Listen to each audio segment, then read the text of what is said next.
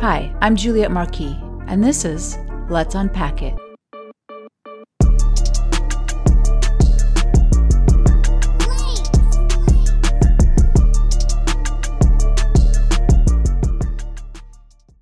In the last episode, Calling Matters by What They Are, if you haven't heard it, I recommend you go back to listen.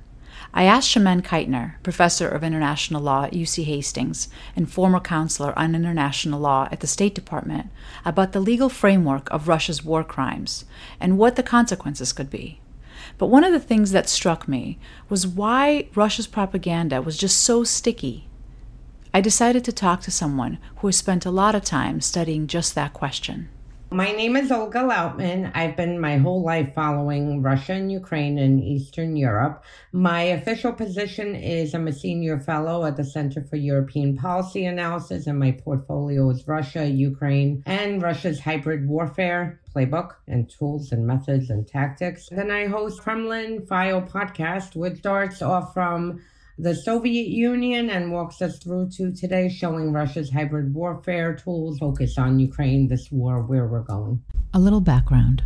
Ukraine's pro-European trajectory was abruptly halted in November 2013 when Ukraine's then President Viktor Yanukovych refused to move forward with the long-negotiated EU trade agreement just days before its signing. The accord was meant to integrate more closely political and economic ties between EU and Ukraine, but Yanukovych bowed to the intense pressure from Moscow to back out.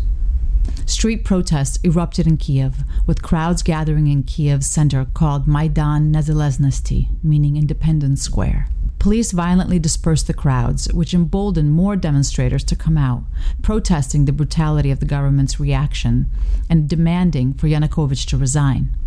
Yanukovych, in turn, signed a series of laws restricting the right to protest, which drew hundreds of thousands of Ukrainian citizens to the streets of Kiev in defiance. At certain points, more than 1 million demonstrators flooded Kiev's streets. Bloody clashes between police and protesters continued as protesters refused to leave Maidan Square, camping out in the brutal winter temperatures for what turned into a 3-month standoff.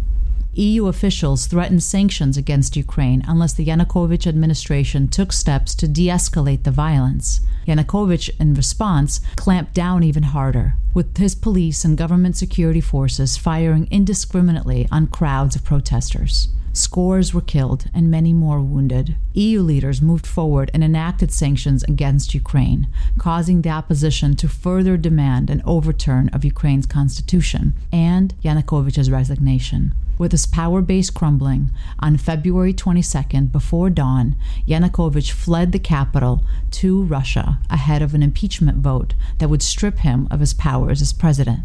On February 24th, an interim Ukrainian government charged Yanukovych with mass murder in connection with the deaths of the Maidan protesters and issued a warrant for his arrest. The Maidan uprising came to be known as the Revolution of Dignity and came to define a generation as the people's will for independence. You know, one of the things I hear from very intelligent people, they say this narrative that the CIA was clearly behind the Maidan because it was so organized. And how can regular citizens organize themselves that way? What would you say about that? I think it's absurd. It's a Russian talking point because Russia at home has taken control of everything. And you can't even like a post, forget even commenting on anything, without having FSB coming to that. So Ukraine is next door. Can you imagine? I mean, what are they going to say? Ukrainian people, didn't like this president. He was corrupt and they all came out. That is going to start turning heads inside of Russians, and they'll be like, wait a minute, if they could do it, we could do it. So what does Russia do? What they've done since Soviet days, since the KGB did this, the CIA did it. Why? Because if Ukrainians can come out to Maidan on their own, then that gives the possibility eventually for Russians to be able to come out on their own. But if Ukrainians are doing it because they're getting a complete logistical and, full support from, for instance, the CIA, Russians will be like, well, we can't pull that off because we don't have support of the CIA. Russia, since the Soviet days, KGB, their number one tool was disinformation. That is their most powerful tool. And it continued on to today. Now, the only thing that happened is that during the Soviet times, if a KGB agent placed an ad in an American paper, for them, that was like, ooh, active measures, success. Maybe 30 people will read it. Now they can actually put it out, and in minutes, it will be generated through the whole globe with billions of views because of their bots and trolls and operations that they run to tap onto algorithms. So now they have a much higher reach, and that's where the danger comes. What was happening within Russia this past year? We know about the military buildup, and we know about what was happening in terms of President Zelensky in August of 2021 held a conference about taking back Crimea, and something like 46 states were there in agreement that we should. So that's on the Ukraine side. So what was happening inside Russia that was pressuring Putin to go to such drastic measures?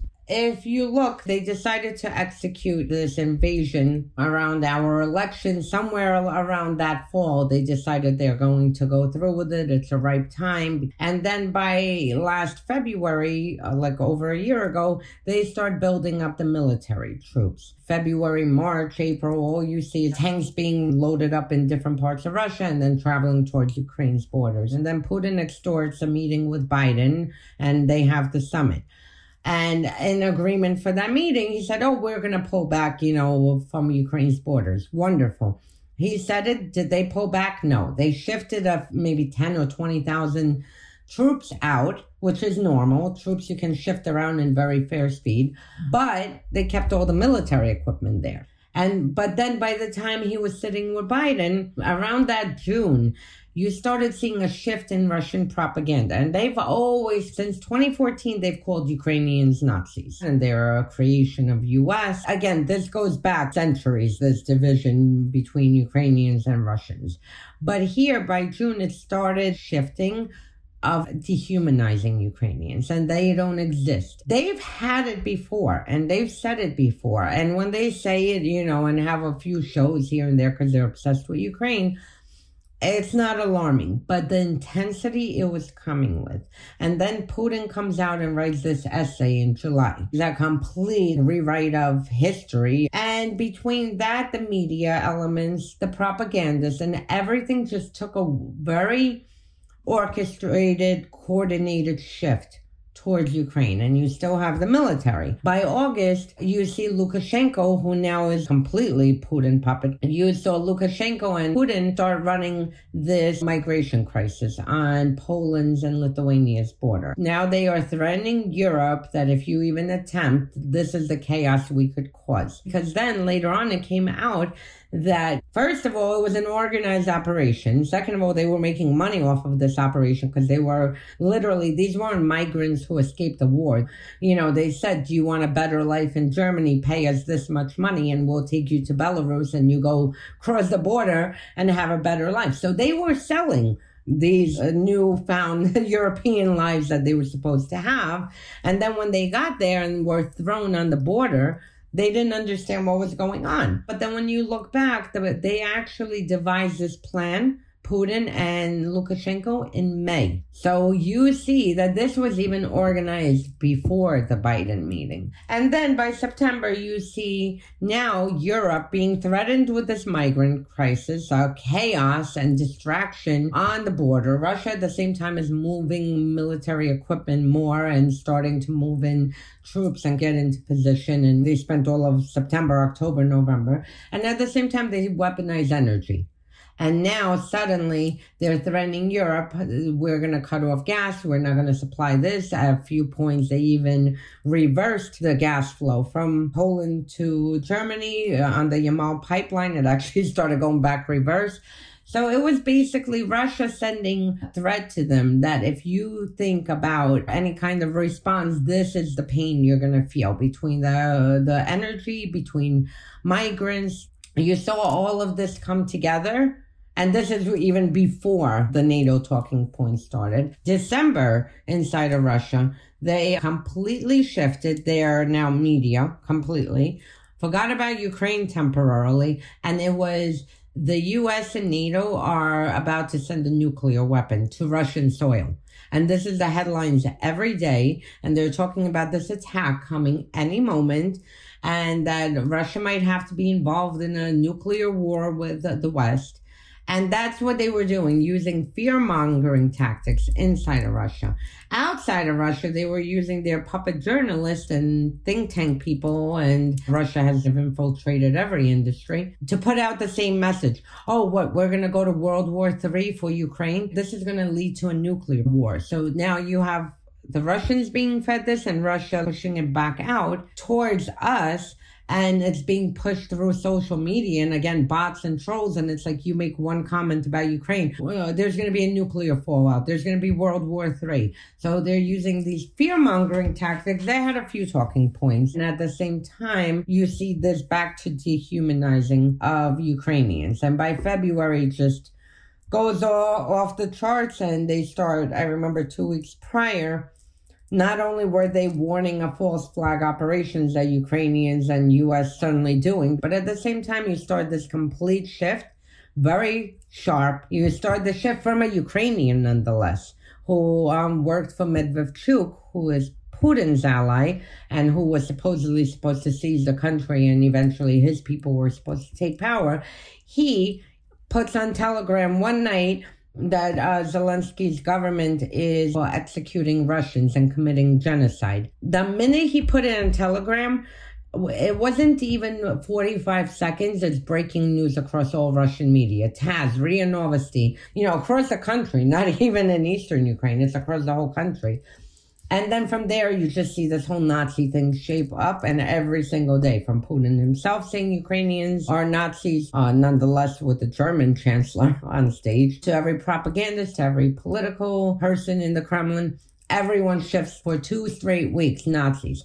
On the day before Putin, overnight, our time here in U.S., launched this war, the air campaign, that whole day, they played Soviet movies of the Soviet Union defeating Nazis. So it was very, very organized and very orchestrated, and, they knew what they were doing. And, what really sticks out to me is this disinformation as a main tool. I mean, really, it's like in communist era, right? It's all about the story you tell as opposed to the muscles you have, because it's all a facade. Absolutely. Russia is like the Wizard of Oz. They put this fear into everyone, and everyone's walking around and shaking and shaking and shaking. But then when you go and actually uncover, it's like you see this little shrimp sitting there with a microphone and creating a bigger illusion than what actually is the real thing. And this is exactly what it is. Because with Russia, it's propaganda first. I mean, they really convinced the whole West that they had one of the strongest militaries. How could they have a strong military if they're issuing a military contract, say, to the defense ministry? Out of that, the amount that actually goes to invest into something is so small because everyone else is lining their pockets on the way. But they create this whole thing with disinformation and propaganda. Granted, with that said, they have no logistics, no discipline, no nothing. They have the cruelty. And that is their kinetic tactic, whereas a Western military strategizes and figures out. With Russia, their military strategy since Soviet days is just burn everything to the ground and kill everyone in your path. And here it's even more personal because it's Ukrainians, and they really, I call it a genocide.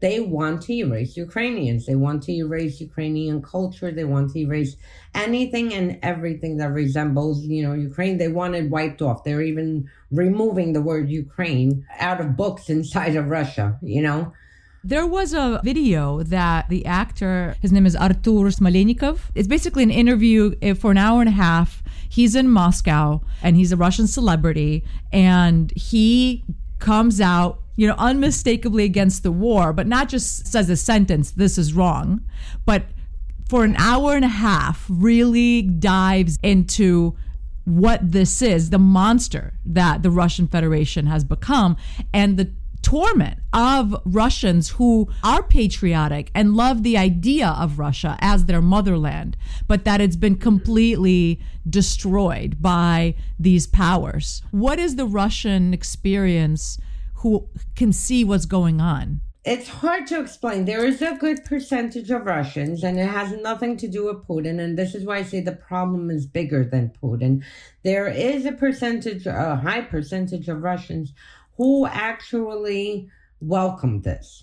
And they welcome it because, again, it goes to this century-old tensions where the Russians always look down at the Ukrainians. They've looked down at Jews. They kind of saw them as second and third class citizens.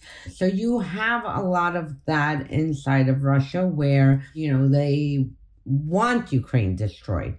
And that's why when you see the poll numbers, people are like, oh, well, Putin makes up polls. I absolutely agree. The Kremlin will make up the polls. But there are, at the beginning, as the war continues, as there are more losses, things are going to change because humans are humans. But there is that support. And at the beginning, there was that genuine support of finally taking out Ukraine. But the problem is still bigger. And you even see with the military, because the military strategy, is say, okay, go into Bucha, capture Bucha. There is no Russian military doctrine that says go into Bucha, go into every house, rape the women, cut their tongues off. If someone refuses to give loyalty to Russia, cut their hands off, cut their tongues off, mutilate them. That is pure hatred. That's not a military doctrine. That is something much, much personal and deeper. And again, it's not for all of Russia because you still have some opposition who was speaking out. But even all the opposition who are speaking out now and have been over the years, back in 2014, they weren't. They were happy when Russia invaded Crimea and said, finally, Crimea is being returned to us. One final point, you mentioned he's an actor, right? The Kremlin is recognizing this problem because you have quite a handful of celebrities, ballerinas, and people who are very well known and have a huge following making these remarks, and that is absolutely driving the Kremlin crazy because they see it as a potential problem of people diverting from the official state line. I've spoken to, opposition leaders who are in Europe or here. The day of the war, they looked like someone died. Like they just sat there. They couldn't even compose a sentence because of how shocking this was. I mean, look, they know, that's it. Russia will be destroyed. And they understand it being from the outside better than Russians on the inside, that Russians will be looked at for the next century for these atrocities. Because now, people can't look at Russians the same way prior to this, especially the people who are still inside of Russia and supporting the war. There is a group, and I don't know how much of it was propaganda. I'd love your opinion on it. They're calling themselves Legion of Russia. They have a Telegram channel with 50,000 followers, and they're not going to Ukraine. They are basically mobilizing inside Russia to eventually overthrow the government. This is the, overthrow Putin, to get rid of Putin. And they have their own flag, which is one blue stripe and two white stripes. And the symbol is an L for a legion or liberty. And they spray paint it. Inside Russia? Inside Russia. If it's inside Russia, that's FSB. There's no way that anybody can organize anything to overthrow anyone without it being a Russian intelligence operation. Why? Because inside Russia, they create these type of operations in order to see who is not following orders. And if they start this group and then they see people liking it, commenting, joining, if this group starts telling people, go to this meeting here, go here, do this, the FSB will just collect lists, and then eventually when they have enough, they'll at any moment make an example of them. They've always run even fake political parties. People now are discussing Putin being sick. Suddenly the rumors came out. But they do it just to see, they put out the chatter, he's dying. And then they want to see who, if anyone, is making any power moves or preparing or making meetings or calling anyone. And it's back to Soviet days. This is what the Soviets did. And here Putin is so paranoid that each agency of his, each intelligence agency, spies on each other. And they all have units within. And they have units who monitor the oligarchs to make sure that no one is preparing anything. They have units that monitor each other to make sure no one's cooperating with the West. No one's attempting a power grab. a poor professor, just a regular Moscow professor. When the editor from Novaya Gazeta won the Peace Prize, the poor professor liked a comment on Telegram and said, "Oh, congratulations." Russia had named him as a foreign agent and Novaya Gazeta as a foreign agent. This professor, who is a nobody, it's like pulling, I don't know, in your local school, some teacher. He was on his way to Moscow school to make a speech. FSB standing at the door and arrest him just for writing congratulations. So, I mean, that's the control it's under. He's nobody. He's no example to be made of. He's not a famous professor. He's not a political scientist. He's just like a regular university professor that no one's ever heard of besides his students and colleagues. Yeah, it's like the perfect example to be made of. Is saying to people, you think that you are under the radar because you're not anyone significant in society. Yep. Well, we will take the time to get every one of you. Yep. 100%. And so you don't believe that Putin is sick? I'm very curious about this because particularly now with this whole, he has thyroid cancer, that there's satellite images of a private hospital built on the edge of Europe on the presidential property. You don't believe any of that is true? I honestly don't. So they started these games in 2007 via a political scientist who's an FSB collaborator. And at the time they put out that Putin is sick and not going to have much time. And then came the Georgia invasion. Then they did it right around the Crimea. And then I believe it was 2015 that they disappeared Putin for 10 days. And like all these rumors were swirling. Where's Putin? Did he die? Is he alive? What's happening? You know, and over the years, they always do it to kind of check to see if anyone's trying to vie for power. And then, interestingly enough, usually they do it in Russian for the Russian domestic audience. And it's not breaking news on like their main thing. It kind of goes through a series of channels. This political scientist will make a comment on like some talk show. The main channels will never pick it up, but then it'll go through secondary channels and that chatter picks up. But interestingly enough, he came out and made a comment when Biden won the election. So he made this comment a few days after Biden won the election and it was announced that said he is the winner. He went to a Western outlet, this rag outlet in Britain, and he told them that Putin is sick. He has 1 year to live. He has Parkinson's. He's not going to make it. And interestingly enough, he fed this to the Western audience, and it could have had two purposes. One, to deliver to the West because they knew now with the Biden administration that there's going to be a lot of focus on making sure Putin pays back for his, cyber attacks, election attacks, and everything in between. And that could have said, well, if Putin is dying and there's going to be a new leader, maybe we should hold off. But it also, they do it sometimes put it in a Western outlet to bounce it back into Russia. So it sounds more official because now it's like, oh, the British news are reporting this. So it must be true. And then the final point on that is not only are they monitoring everyone and any potential moves, it's a psychological operation. Well, he's not going to be here. He's sick. He's old. That way people aren't going to organize for a revolution because they're going to think that the problem is going to solve itself because he's dying. If you remember the Soviet days, when a leader died, they would hide it. Sometimes 6 months, you wouldn't know the person is dead. It's opposite. And you think in the middle of a war, and this is Russia's first war. I mean, they've, gone into operations of taking pieces. They've never fully attempted to conquer a country. Do you think in the midst of this war and this failure, knowing that there's a bounty on his head by probably everyone from oligarchs to governments to people, so I think it's more games, more distraction. Do you feel like Putin is really the linchpin in this whole game? Is he the czar in charge?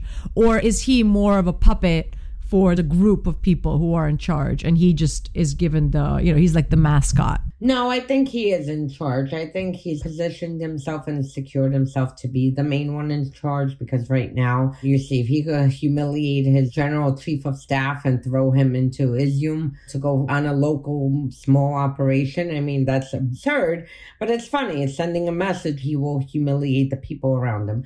He is the linchpin. With that said, the problem doesn't stop with him. The system is rotten. And it's a combination of the Soviet system with Putin's kleptocratic system that he created and solidified. I do think what he's doing in Ukraine will be the downfall for him. But I also think we can't take our eyes off of Russia after that and think the problem is over. Because if he dies, Russia will be destabilized for a few years as they fight for power inside. And that's where we have an opportunity to catch up, build very solid defenses against disinformation operations, cyber attacks, and kind of catch up to what we've fallen behind. But then eventually they will still reemerge the way it is now. It might take another decade, but it will go onto that path unless their system is broken. If the system is broken and the country starts from new, then you actually have some kind of a potential for that. But I honestly don't see it right now because there's just too much corruption, too much. What about part of the reason why Ukraine hasn't been allowed to join the EU and or NATO for that matter is because of the corruption that has been so prevalent all these years. And there's been a lot of pointing out that Zelensky's different and Zelensky was truly elected by the people. But then Zelensky hired someone in his staff that is connected to the Kremlin. And a lot of people will use that as saying, see, look, he's corrupt too, because he hired that person. So at the beginning of this war, I mean, all of that's been put down because right now it is triage essentially. So you have to focus on the thing in front of you. But what about that? What will happen? Ukraine will win the war. And then what? How does Ukraine become anew? So with that, the major difference, as I say, the systems are corrupt because Ukraine also had a corrupt system because it came from the same Soviet Union that had a corrupt system. Russia's system is rotten to the core. The difference, the main difference between Russia and Ukraine are the people. Ukrainian people, they want accountability. You see how many anti-corruption organizations there are. They want to root out this corruption and they fight for it. There's a free press. They do investigations. So for instance, you see, I remember the people you're discussing surrounding Zelensky. I remember journalists literally hiding in trunks of cars to take pictures of his people meeting with oligarchs. And that's the difference. When you have a free press and when you have a very hands-on civil society, Zelensky makes one wrong move tomorrow, says, I'm handing this back to the country over to Russia. I'm just going to give Kharkiv away to Russia. It doesn't matter what the West made of him into a hero. The civil society will go and drag him out and throw him over the Russian border. They're not going to allow that. And that's the checks comes from a very, very engaged civil society. And from a very robust free press, there are excellent investigative journalists who do the work. And despite Russia infiltrating their media and the pro-Russian oligarchs owning probably a 1.70% of the media, the investigative journalists still manage to get through all the investigations, always splattered across all the news. And that makes a huge difference. And as far as corruption for the Germanys and other countries, they've exposed themselves that they are even worse than Ukraine because they are supposed to be someone you look up to. And meanwhile, Nord Stream 2 project, Putin was a KGB agent who served in Dresden. Nord Stream 2 is headed by Warnig. Warnig was a Stasi agent in Dresden that Putin recruited in the 80s. So it's to me, it was so mind-boggling that you have two intelligence agents, including one recruit by Putin, who are now handling this pipeline. For the countries who have anything to say about Ukraine, they should go look at Schroeder. They should go look at inside their own closet because they're the ones who enabled all the money laundering, enabled all their institutions. London, it's Londongrad. How much Russian money that was stolen from Russia is inside of London? How many lawyers are on the Kremlin's payroll, accountants? A journalist in Britain can't even operate freely because, the oligarchs will hire British lawyers to sue them in British courts. So before anyone discusses corruption, they really should look inside there with Ukrainians because they came from a place of not having freedom for centuries, was on and off. But after the Soviet Union, they enjoyed this freedom. They're never going to let go of this freedom. And they will make sure that, anyone who attempts to destroy the country or move it into the wrong direction will be held accountable. And you see, it's fascinating. Some of the journalists are like 18 years old.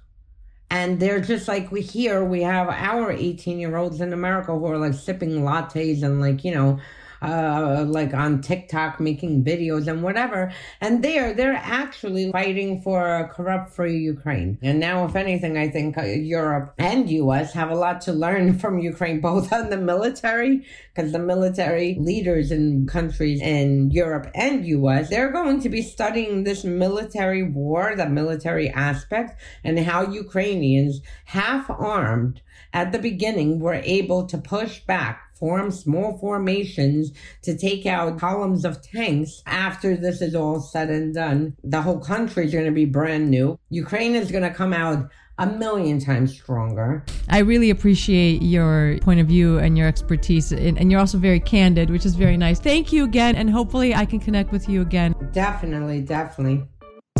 This is Let's Unpack It. I'm Juliette Marquis. Till next time.